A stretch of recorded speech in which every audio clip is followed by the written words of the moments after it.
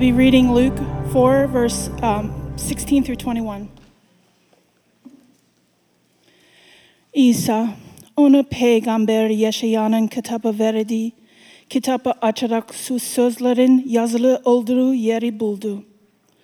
Rabbin ruhu üzerindedir, çünkü o beni yoksullara müjdeyi iletmek için mesetti. Tutsaklara serbesti bırakılacaklarını, kölere gözlerinin açılacağını duyurmak için, ezilenleri özgürlüğe kavuşturmak ve Rabbin lütuf yılını ilan etmek için ben gönderdi. Sonra kitap kapattı. Görevliye verip ortadı. Havradakilerin hepsi dikkatle ona bakıyordu. İsa, dinlediğiniz bu yazı bugün yere gelmiştir diye konuşmaya başladı.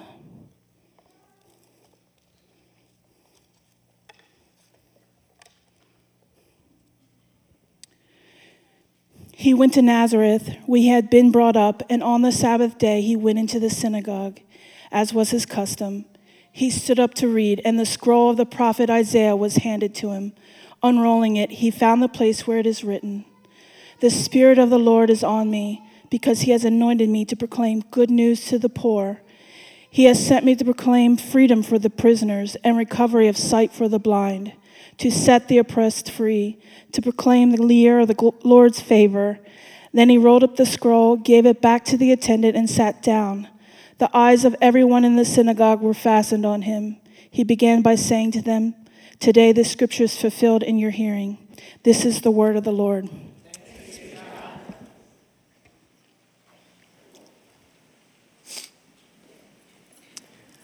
So I want to introduce you to a friend of mine, Sarah.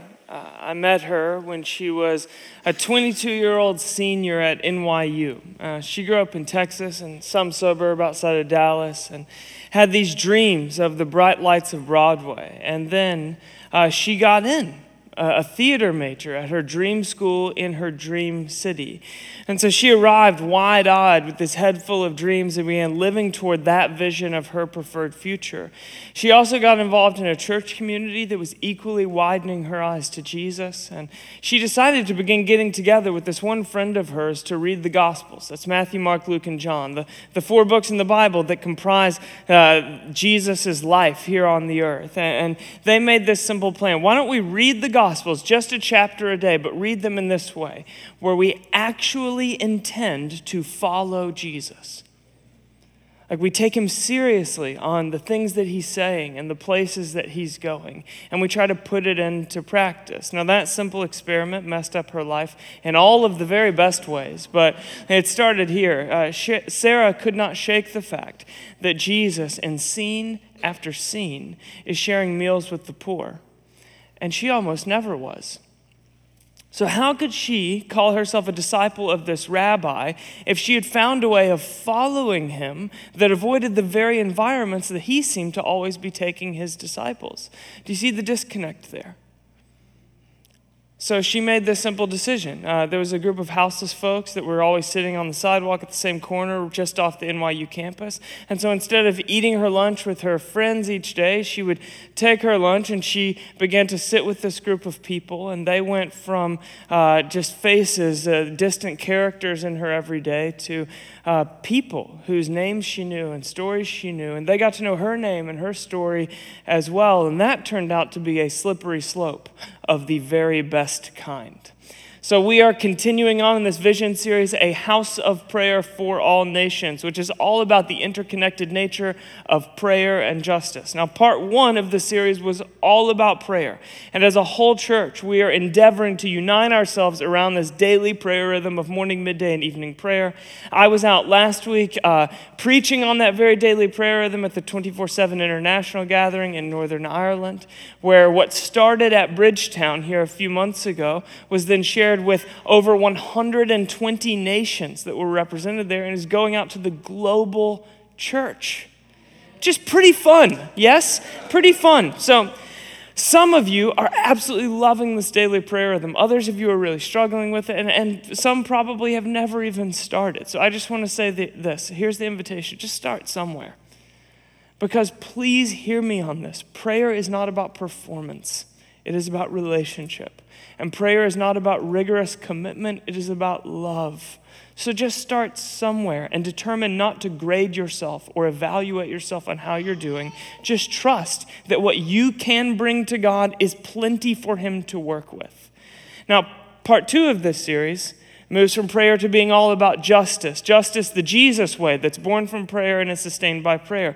Last week, Hakeem did a brilliant job laying a foundation for justice for us through the person of Jesus. And today, we're going to return to many of those very same places in the scriptures to look at an often overlooked but undeniable biblical theme that I'm calling the imperative of proximity. So you will need a Bible today. Go ahead and turn to Exodus chapter 3. I'm going to meet you there in just a second, and get ready to do some flipping. This is going to be one of those days. So I'm going to give you this theme in 5 chapters: Exodus, Tzedakah, prophets, Jesus, and church. That's a map of where we're headed. And before we begin, you do need to know right up front that I'm not even going to try to make this sexy for you. I don't have a whole lot of jokes and fun anecdotes woven in there today, because I'm trying to take very seriously my responsibility to lay a firm biblical foundation when it comes to justice and the very questions that our culture is wrestling with right now, a firm biblical foundation for us to stand on together as we as a community engage those same questions. So we are just going to go for it. Are you in? I love the enthusiasm because you are stuck in the room for the next few minutes or so it's late for you to not be in. But here we go. Chapter 1, Exodus. Let's look at Exodus chapter 3. I'm going to begin in verse 7. The Lord said, I have indeed seen the misery of my people in Egypt. I have heard them crying out because of their slave drivers, and I'm concerned about their suffering. So I've come down to rescue. Now there's 2 themes that are revealed right here in this kind of opening statement that begins all the wild adventure that is the Exodus journey. The first one is this: that God hears the cry of injustice. There's a really interesting detail right at the beginning of the biblical story in Cain and Abel in Genesis. Right after Cain murders Abel, that is the first act of injustice in recorded history. So he kills Abel so that he won't have to deal with him anymore. Injustice lowers the volume of the cry of the oppressed in the ear of people. But then the voice of God breaks into the story at that very moment, saying this: listen, your brother's blood cries out to me from the ground. So injustice lowers the volume of the cry of the oppressed in human ears, but it amplifies the volume of the cry of the oppressed in the ear of God. That's a theme that continues to play out to be true as the biblical story moves forward, that God takes offense at injustice. It is a distortion of his image, of the imago Dei that he put into people at the very beginning. Here's the second theme that's revealed: God chooses the marginalized. You know, when we want to affect change, we usually start with powerful people, prestigious people, influential people. That's who we've got to get on board to see something real happen, right? But when God wanted to affect the most real change, the most overwhelming change, he consistently passes over the more obvious candidates: Egypt, and then Babylon, and later Rome, and settles instead on Israel, a ragtag band of outcast slaves. Now, not all scholars are united on this, but there is a good deal of historical evidence to suggest that the term Hebrew wasn't originally an ethnic designation, but was originally a class designation used to refer to a class of drifters and outcasts on the outskirts of the ancient Near Eastern world. And it is to these drifters and outcasts that God says, chosen, mine. And it is through these drifters and outcasts that God plans to then make his appeal to the whole world. And as the biblical story unfolds, God is stubborn in that subversive strategy. He seeks out the enslaved, the uneducated, the marginalized, and the overlooked as his primary messengers. Chapter 2, Tzedakah. So as Old Testament history unfolds, God begins to reveal his character, and there are 2 primary descriptors of Yahweh that are always paired together: righteousness and justice. Righteousness. God is revealing himself to be holy in his presence and trustworthy in his person and in every way honorable. And justice. God is concerned about the systemic imbalances in the world, and he's preferentially active toward those who are victimized by those systems. He is near to the growl of the hungry belly, and to the parched throat of the thirsty, and to the shivering body of the naked. God is inwardly righteous and outwardly justice. This is how he reveals himself. That's how we understand it in English, at least. But in the original Hebrews, something is revealed that is lost in our English translation, and that is that the biblical term for personal righteousness is tzedakah. And the biblical Hebrew term for outward justice is tzedakah. Now, you've heard me say this before. I'm going to keep on saying it because I'm not trying to give you novel content to keep you entertained. I'm trying to get us formed so that the story isn't just something we understand, but it's a story that we live. And this is so crucial that the historic biblical understanding of devotion to God was to be righteous is to care for the poor. And to care for the poor is to be righteous. That is how central mercy toward the needy was to the historic people of God. Jesus would say to the priests in his own day, "You've obsessed over the small things, but you've forgotten the weightier matters." In his words exactly, "You blind guides, you strain out a gnat, but swallow a camel." You see, in the Jewish law, there was all sorts of rules about what you could and could not eat for ceremonial cleanliness. And according to Leviticus 11, flying insects like gnats were off limits. And then that very same biblical chapter goes on to say that eating the meat of a camel also makes you ceremonially unclean. So according to the Hebrew law, gnats are the smallest thing that can make you unclean, and camels are the largest thing that can make you unclean. Jesus is a Bible nerd, delivering a scorching burn to fellow Bible nerds in a language they are fluent in, saying, by emphasizing the smallest things, you've swallowed the biggest things. By straining out a gnat, you've swallowed a camel. But you have neglected the more important matters of the law: justice, mercy, and faithfulness. You should have practiced the latter without neglecting the former. So Jesus, not me, Jesus says justice, mercy, and faithfulness are more important. It is possible to so fill your life with Christian minutia that you miss the more important matters. Now, Jesus does not say that private personal spirituality is unimportant. Jesus says do both, the latter and the former. How you spend your money matters. Your unseen thoughts matter. That gossipy story that you can't resist telling matters. And your proximity or lack thereof to your neediest neighbors matters. Tzedakah. To be righteous is to care for the poor, and to care for the poor is to be righteous. Now this brings us to chapter 3, prophets. If you would now turn ahead to Amos chapter 2. That's going to be somewhere near right the middle of your Bibles. Now we could be here all day, because the Old Testament prophets have so much to say about the inseparable nature of personal righteousness and social justice. So for the sake of brevity, we're going to spend our time with Amos, a prophet that I enjoy so much, I named my son after him. So Amos chapter 2, I'm going to begin reading in verse 6. This is what the Lord says: for 3 sins of Israel, even for 4, I will not relent. They sell the innocent for silver and the needy for a pair of sandals. They trample on the heads of the poor as on the dust of the ground and deny justice to the oppressed. Father and son use the same girl and so profane my holy name. Now, I'm reading this somewhat jarring bit of scripture to you to show you that in the same breath, Israel is rebuked by God for neglecting the poor and for sexual perversion.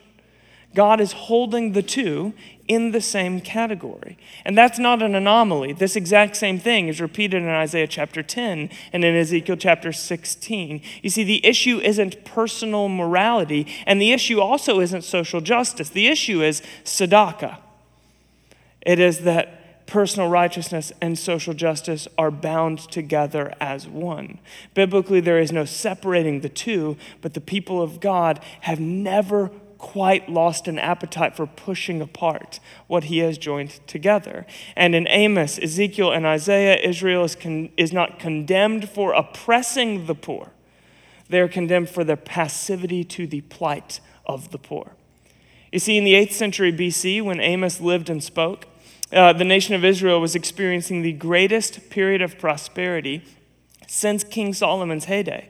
The economy was up, the market was on fire. There was a way that you could drum up a pretty good life for yourself. 2 centuries prior to this, God had divided up the promised land equally among the 12 tribes. But then by the time Amos was on the scene, that promised land that was once divided equally had become a place where there was parts of towns where you could have large homes surrounded by other elites. And there were other parts of town that were mostly for the poor, where modest homes were cloistered tightly together. Among the ruins of Amos's Israel, modern archaeologists have discovered the high-rises and housing projects of ancient Israel. And it was at precisely this moment in history that Amos offered his stinging rebuke. You see, it's not that the rich are actively oppressing the poor. It's that the well-off are pouring into the temple for Sabbath worship, but never into the slums to feed the hungry. And there's a disconnect there, named tzedakah. It's not a sin of activity. It's a sin of passivity. It's not oppression. It's just a failure to assist. It is turning a blind eye to the burden of the needy in the midst of my own comfort and lack of need. And it's important to note that that Amos was not offering this rebuke to the city. He was speaking to the church here. He's not calling the government to do something about the plight. He's talking to the people of God. Because in Old Testament spirituality, a devout life of following God was summarized in 3 core practices: in fasting, prayer, and almsgiving, which did involve financial giving, but was a much more broad term, similar to how we use the word social justice today. So private spirituality is expressed by prayer and fasting, and public spirituality is expressed by justice. Now take that understanding with you back to Amos chapter 5. I'm going to give you Eugene Peterson's paraphrase in the Message because I personally find it punchiest. I can't stand your religious meetings. I'm fed up with your conferences and conventions. I want nothing to do with your religion projects, your pretentious slogans and goals. I'm sick of your fundraising schemes, your public relations and image making. I've had all I can take of your noisy ego music. When was the last time you sang to me? Do you know what I want? I want justice, oceans of it. I want fairness, rivers of it. That's what I want. That's all I want, says Yahweh to his people. Because the people of Israel are fasting. They're devoted to God. They're fine-tuning the appetites of their lives to the heavenly banquet that will come and outlast all the others. And they're people of prayer. They are bowing their heads. They are giving thanks. They are raising their hands in worship and praise to God together in the temple. But justice is nowhere to be found. A spirituality of 3 practices was reduced only to 2. The temple had drifted into this mode of being where they wore the right clothes and attended the right services and even carried out the right personal disciplines and practices, but the society within the temple had become indistinguishable from the society outside. The people of God were chopped up by the very same dividing lines that are invisible but had come to very much divide their city: ethnic divisions, socioeconomic divisions, opportunity divisions, status divisions. The same gaps that divided their city now divided them. In the words of the Indian novelist Arundhati Roy, there's really no such thing as the voiceless. There are only the deliberately silenced or the preferably unheard. See, Amos is saying something like that. You have compartmentalized spirituality to an inner state of being, but you're not letting it touch your outer life. It's not getting to the sidewalks where your feet walk around, or the plot of land where you build your home, or your habits of consumption, or the friend group that surrounds your Saturdays. In Amos's day, the well-off had slowly turned the promised land into class enclaves, into uppity neighborhoods and ghettos. And that may have lowered the volume on the cry of the oppressed in the ear of the privileged elite who built their homes in the finest parts of town. It had distanced the well-off from the needy, just like it does today, but that only raised the volume of the cry of the oppressed in the ear of God. So much so that Amos prophesies an exile coming for Israel because they had forgotten the poor amidst their own prosperity. And it was not that the rich oppressed the poor.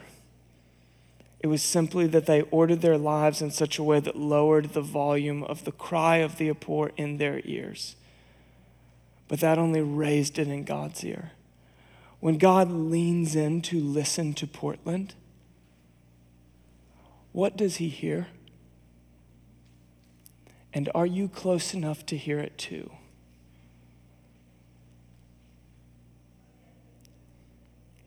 You see, in the exile that Amos foretold, God raised up another prophet named Isaiah, and his voice sounds eerily familiar all throughout the prophecies of Isaiah, but most profoundly in chapter 58, the nation of Israel is called out for praying and fasting, but forgetting the poor all around them. A spirituality of 3 practices reduced only to 2. It's the same drum, just a new hand beating it.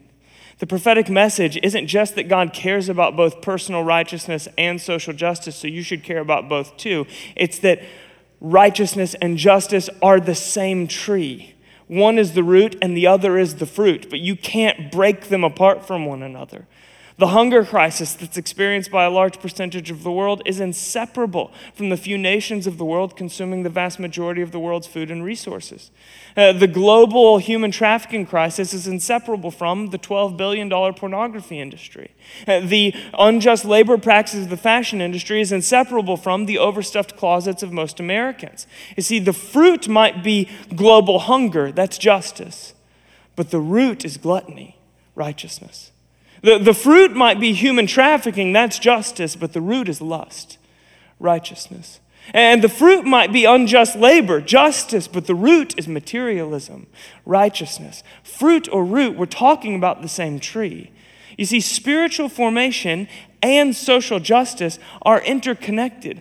All of our spiritual formation and our practices are ultimately that the kingdom might come on the streets of our city.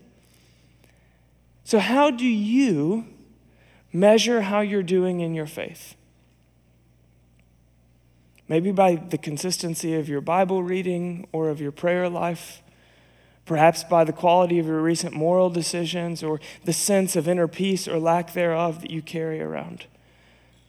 We are radical individualists in the most radically individual society that the world has ever seen. So almost certainly we have adopted some unspoken metric like that. But many sum up the prophetic message as the quality of your faith will be judged by the quality of justice in the land. And the quality of justice in the land will be judged by how the weakest and most vulnerable groups in society fare while you and I are alive. You see, the claim of the prophets is that our standing doesn't only rest on private, personal spirituality, but on how we stand with the marginalized. And then how do you measure the health of a church? A community of Jesus' disciples? Well, according to the biblical prophets, it's by how their most underprivileged neighbors are doing. So if that's the metric, how healthy is Bridgetown Church? This story is building to a coming Savior who will bring tzedakah, a kingdom that is ruled by righteousness and justice. The kingdom of God is freedom from anxiety and healing for my body and a peace that surpasses understanding and salvation for the lost. And the kingdom of God is a home for the orphan and the oppressed set free and the poor dignified and the down and out given a second, third, fourth, fifth, sixth, and seventh chance. And when God came and lived among us, he did not soften the prophetic message, he amplified it. In the Old Testament, 1 out of every 10 verses deals directly with how the people of God are to care for the poor. In Luke's gospel, that jumps up to 1 out of every 6. And Jesus didn't merely say that God stands with the poor. He made the claim that God is in the poor, that how we treat the poor is how we treat God. So turn ahead in your Bibles to Luke chapter 4. We have finally made it to our teaching text. How you doing? I did tell you that it wouldn't be sexy. Chapter 4, Jesus. So God is the author of the story, and that means that he could have written himself in at any point in the story as any character that he wanted to. So what does it tell us about God? That he freely came as a member of an oppressed peasant class as the member of a minority during a genocide at the height of Roman occupation. That he freely chose for his own life oppression, powerlessness, poverty, and the inability to choose a way out. That God showed up as the poorest of the poor.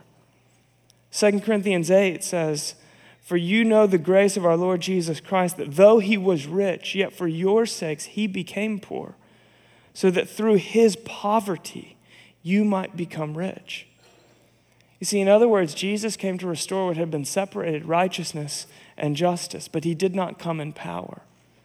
Jesus confronts the perpetrator by becoming the victim.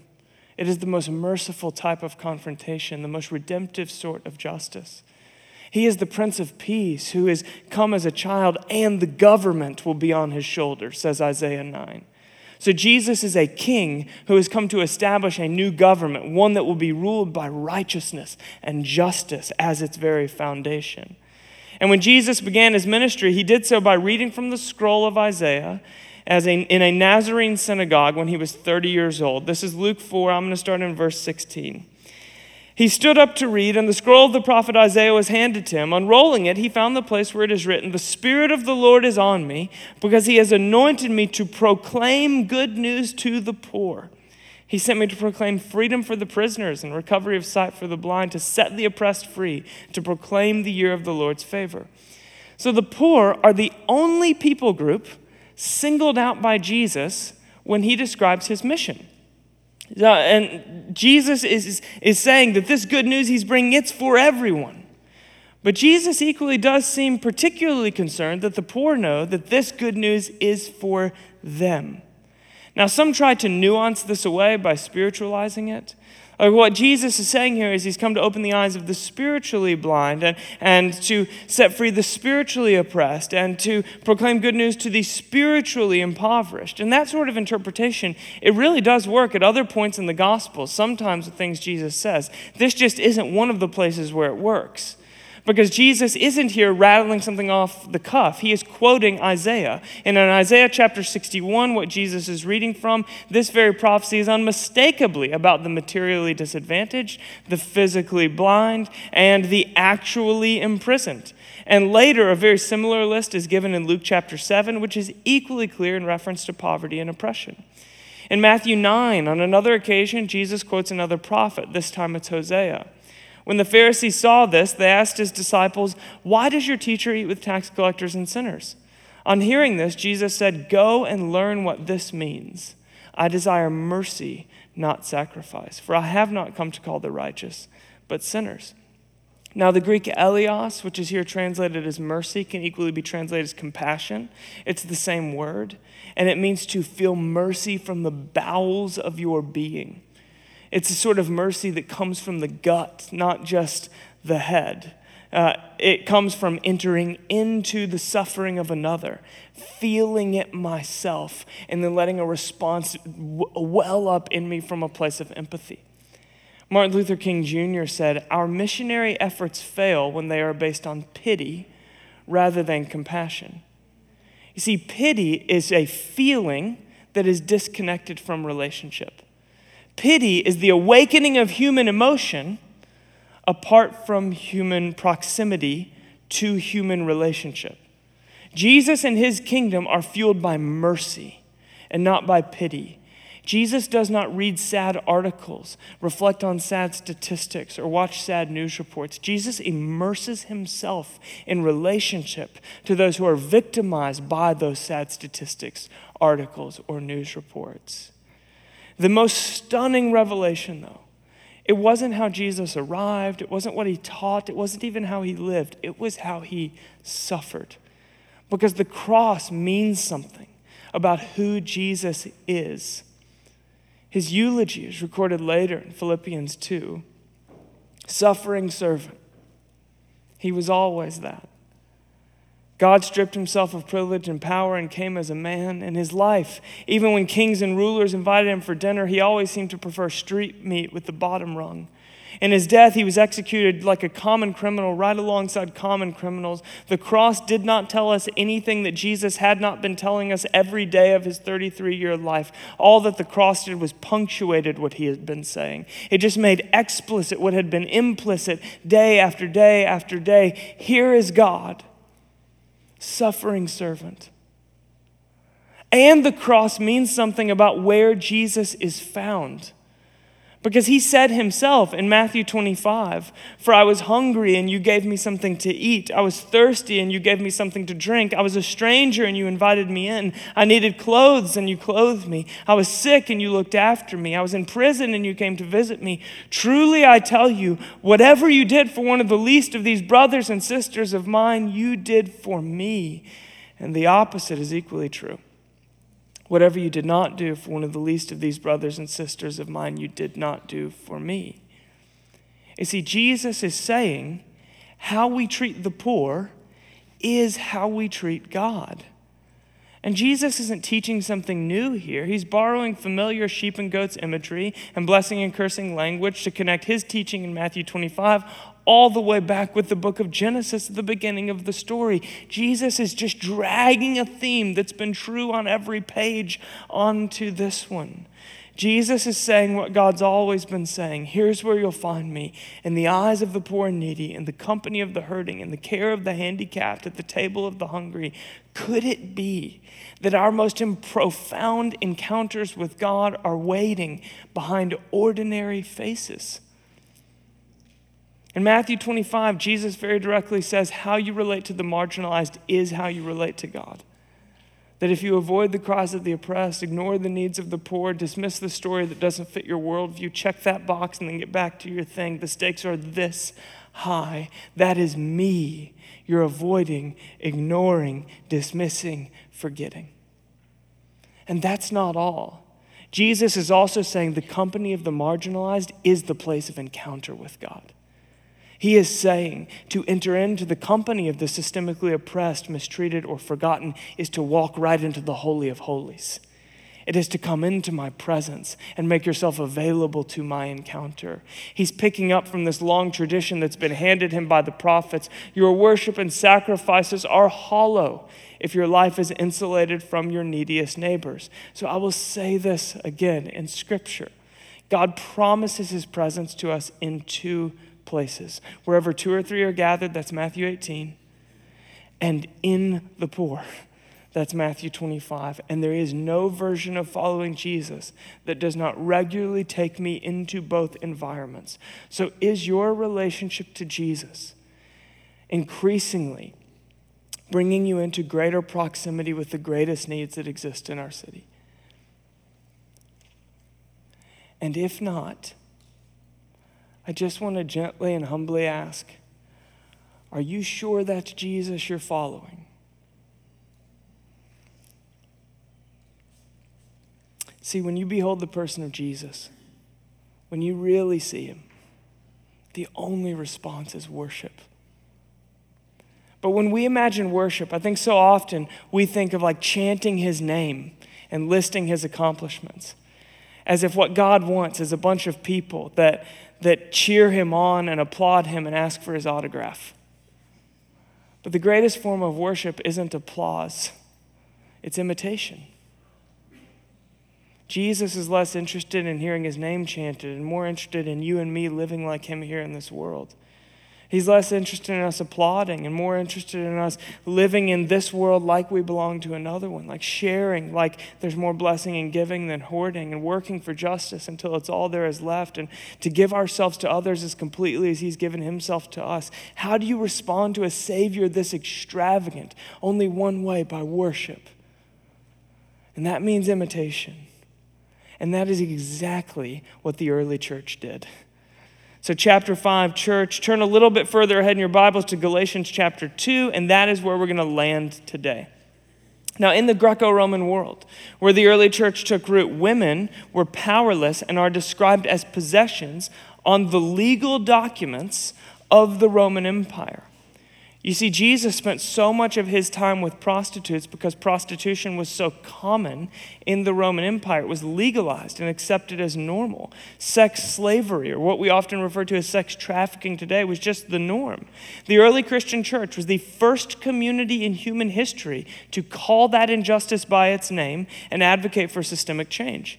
In fact, the historian Kyle Harper concludes that you can trace the spread of the early church through the Roman Empire in the 5th century by tracing the legal ban of sexual slavery through the Roman Empire in the 5th century. Are you hearing that?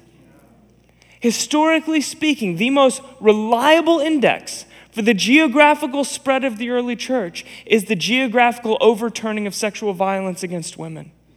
Do you know what that sounds like? It sounds like good news for the poor, and freedom for the captive, and sight for the blind, and salvation for the lost. It sounds like the worship called imitation. If you were to fast forward just one generation after Jesus, in AD 70, the Jerusalem temple was destroyed by an enemy nation. Israel now has no place to gather for formal worship. A spirituality built around coming together in a building now has no building. And so during that period, the rabbis had to reinvent a pathway for righteousness. And they replaced the whole sacrificial system with caring for the poor as a way to make oneself right before God. So instead of bringing your best livestock to the temple so that it could be offered sacrificially on the altar, it was bring the best of your harvest to your needy neighbor to help get them through the winter. That's how you make yourself right before God. That's how central mercy was to the historic Hebraic understanding of walking with Jesus. Hospitals are not the invention of doctors, they're the invention of Christians. And orphanages and the foster care system are terms we know today because it's how the early church began to live. Public school was offered by the church long before the government caught on. Nursing homes were the common charity of the church before it was a for-profit industry in the city. And what we call soup kitchens today was originally called the Love Feast, and it was a weekly practice of the early believers. According to the writings of Aristides in AD 125, if the hungry came to the door of the church and the church had no food to offer them, the entire community would go on a shared fast until they could scrounge up enough food that they could all feast together. That was the common practice of the church in the 2nd century. And according to St. Ignatius, if caring for the poor and the oppressed and the hungry did not distinctly mark a local church, that church was guilty of heresy, of a distortion of the biblical story. Not a model of the biblical story. In a word, it's all tzedakah. To be righteous is to care for the poor, and to care for the poor is to be righteous. Personal righteousness and outward justice joined together as one, inseparable from one another. And it's so tempting, especially for people like me, to romanticize the past. So you've got to know that what we're talking about here was far from a perfect church. I mean, on the pages of Scripture, the Apostle Paul was horrified by the class divisions that he saw in Corinth. When we look back, we do not see a perfect church. What we do see, though, is a repentant church. And that brings us to Galatians 2. I'm going to read from verse 10. Paul writes to the church with these simple instructions. All they asked was that we should continue to remember the poor, the very thing we had been eager to do all along. So remember, that is the second most frequent command on the pages of Scripture. We talked about that a couple of weeks ago. And if you do a deep dive and you trace this word remember from Galatians all the way back through the story of Scripture, you'll arrive at Exodus 13, the original command to remember. Remember this day in which you came out of Egypt, out of the house of slavery. For by a strong hand the Lord brought you out from this place. You see, every time you and I read remember on the pages of Scripture, the Hebrew imagination runs back to, I was poor, I was weak, I was a slave, I was a houseless refugee, and God rescued me. Remember the poor, meaning remember that while you were poor, that while you were a slave to someone or something else, that while you were buried underneath a impoverished spirit and mind, that while you were wandering without a family and without hope, God welcomed you in as his very own, gave you more than you could ever drum up for yourself, and mercifully called you family. Remember God. And as you do, you will find the proper love to live like Jesus here in this world. Not a perfect church. We cannot be that. A repentant church. That is all God needs to work with. See, what I'm trying to show you this morning is the unavoidable imperative of proximity. When Dorothy Day was asked, how do you live the gospel? She simply said, stay close to the poor. More recently, Rich Villodas says, practicing justice becomes a possibility when we are present to God and in close proximity to the vulnerable among us. Proximity to the poor, it's not an optional expression of the gospel for a subset of Christians with a particular social leaning. It is an essential priority of Jesus that tumbles forth from the heart of God and always has. But as time went on and the church became more institutionalized, the potency of those early years was watered down. And this radical commitment to justice was one of the first things to go. The upper middle class folks who joined the peasant movement had a remarkable ability to emphasize certain parts of the biblical story while almost entirely overlooking others. That's a remarkable ability that we've maintained with a few revolutionary exceptions to this very day. The tzedakah that Jesus restored was once again separated. A version of discipleship to Jesus that keeps you within your comfort zone, your class, your culture, your preferences is a modern invention, a diluted version of the real thing, and something that you will not find on the pages of Scripture. If Jesus can only disciple you within your comfort zone, friends, Jesus can't disciple you. What if the greatest threat to the kingdom of God in your life is not some egregious sin pattern, but a passive one? It is not your failure, it is your comfort. It is the safe walls that you have built to hold your comfortable spirituality. What if the kingdom comes not within the invisible walls that I've grown comfortable and safe within, but beyond them? In the 6th century, the Celtic church made it their personal mission to end slavery in their region. So they just took whatever resources they had, and as local congregations began to pool resources together and buy a slave's freedom, just one individual at a time. Many of those freed slaves that were ransomed by the church then became the priesthood that would later lead the Celtic revival. The first theological college in England was primarily made up of freed slaves. I am absolutely convinced that God is longing to breathe renewal into his church here in Portland. I'm convinced, and I even see the early rumblings of it. But I'm equally convinced of this, that if that were to happen, it would not be led by me, that it would be led by people who are currently behind bars,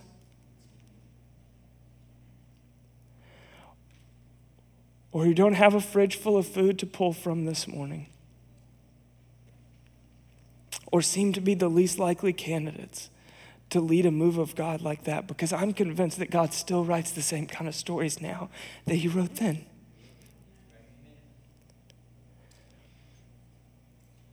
The power of the Spirit, family, it's not for the entertainment of the saints. It's for the renewal of the city. So, our practice this week is not something new. It's something you've heard before: prayer hubs and community mission. See, on the pages of Scripture, this pattern emerges that justice grows in the heart, then it comes alive in the church, and then it gets into the city. When we talk about justice these days, almost everyone wants to jump to the activity on the streets of the city, and that's important. It's just out of order. You see, prayer is the place where God breaks our hearts for what breaks his. It's where we breathe in that we might have something to breathe out, remember? So get yourself to a prayer hub. That was much more accusatory than I meant for it to sound. I'm just trying to keep things a little bit light. I was feeling intense in here. It's my birthday. And I didn't intend to have that intense of a celebration. So, look, there's just 2 weeks left. Would love for you to join us at one of our prayer hubs and put your feet right on a place of pain in our city and transform it into an altar of prayer. And then community is the place where we both encounter God, where 2 or 3 gather around a table, and in the eyes of the poor, marginalized, and oppressed of our city. We can't have one without the other, so we've joined them together at the central place of discipleship here in our church, and we've made it our endeavor for mission to be a part of our monthly community rhythm in every last one of our Bridgetown communities scattered throughout the city. All that starts this month, and all the info is up right now at bridgetown.church/justice. And when justice begins in our hearts and comes alive in our church, then we're going to start seeing the kingdom come on the streets of our city, so that the stories we're telling in this place come from outside this place into this place rather than coming from within this place and staying in this place. Do you see what I'm saying? So I got to know Sarah, that NYU college student who moved to the big city with a Broadway dream. And then she invited me over for dinner, and by now she was living in the South Bronx, the poorest zip code in the U.S. And all that started with reading the Gospels and daring to take Jesus seriously enough to actually follow him. And then there were those lunches among the houseless in the West Village, and then she got to thinking, Jesus is always ministering to prostitutes and tax collectors and sinners. What are the modern day equivalents to those people groups? And she did a bit of sociological research, and what she came up with were prostitutes, drug dealers, and criminals. And then she did more sociological research, and she found where's the part of New York City with the greatest population density of those very people, and then she moved there. And all of a sudden, the girl with a Broadway dream was showing up to class at NYU from a very different New York City. Don't you know how dangerous that is? Don't you know what might happen to you? There's other ways to care for the poor. Why? Jesus. That's why. Jesus. So I showed up for this weekly family dinner that she hosted every Monday night, and we passed cheap wine bottles and dishes around the table, a table that was so crowded I had to hold my plate in my lap. And I met that evening a grandmother who had lived on that block her entire life since her family immigrated there from Guatemala, and a pregnant teenager who was trying to figure out how to finish high school while raising a newborn. And I met a formerly incarcerated young man who was about my age, who was trying to figure out how to piece together an ordinary life when he had never known anything like that before. And I met a single mother who spoke no English, but brought her kids there every Monday night because it was the one place that they got a full meal every week. And at the end of the night, I was fighting tears while I helped clear the table, because here it was, the table of Jesus. The one that he stood over, breaking bread and pouring wine with his disciples and said, "Remember me." The one that Paul fought for in Corinth. And we did. It was impossible not to remember Jesus that Monday night sitting around that table. And a decade later, Sarah was still living on that same block among all those same neighbors. She had moved a couple doors down because the apartment that we were in that night had become the offices for a House on Beekman, a nonprofit that she had founded that companioned individuals from birth all the way to high school graduation with unheard of success to this very day. An 18-year-old girl moved to New York City with a Broadway dream and stayed in New York City for a kingdom dream, all because she had the courage to look hard into the face of Jesus, to listen to his ancient invitation, "Follow me," and then to have the audacity to say, "Yes." Where? And to whom? So I want to close today just by naming clearly the temptation that I believe that we as a church face in the days ahead. And it's this: success by a standard other than Jesus. It is that we as Bridgetown Church, however subtly and well-intentioned, would invent a version of discipleship that is successful in the eyes of the broader culture, maybe successful in the eyes of the broader church, but it avoids Jesus' inescapable call to proximity. And this is not a rebuke, my friends. This is an invitation. Every single week, before I jot down a single word that I might share with you, I pray a simple prayer. I say, "Jesus, what do you want to say to your people?"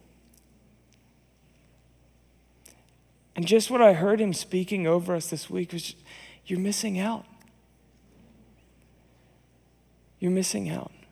Because there's parts of me that you don't know that I want to introduce you to, but it's beyond the walls of your comfort zone. And of course, it's going to feel awkward and uncomfortable at first, just like it felt awkward and uncomfortable the first time you clasped your hands in prayer, or cracked open the Bible without an idea where to start, or raised your hands wondering if you were going completely nuts, or approached that one other person to confess something that was inside of you that you had never laid before anyone else before. It always feels awkward and uncomfortable and a bit forced with me at first, but then it always becomes a place of encounter, that you have a sacred place of encounter in the end that you return to again and again and again. So will you meet me in the eyes of the poor and the company of the marginalized?